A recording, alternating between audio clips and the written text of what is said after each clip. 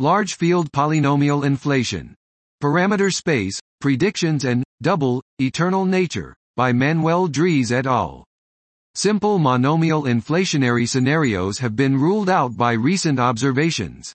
In this work we revisit the next simplest scenario, a single field model where the scalar potential is a polynomial of degree 4 which features a concave almost saddle point. We focus on trans-Planckian field values. We reparametrize the potential, which greatly simplifies the procedure for finding acceptable model parameters. This allows for the first comprehensive scan of parameter space consistent with recent Planck and Bicep, Keck 2018 measurements.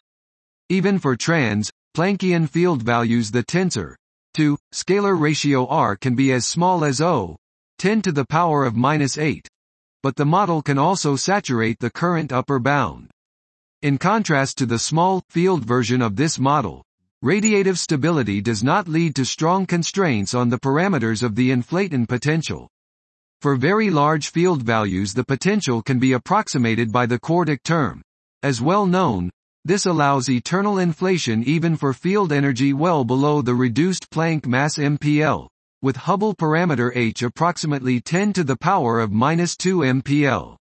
More interestingly, we find a region of parameter space that even supports two phases of eternal inflation.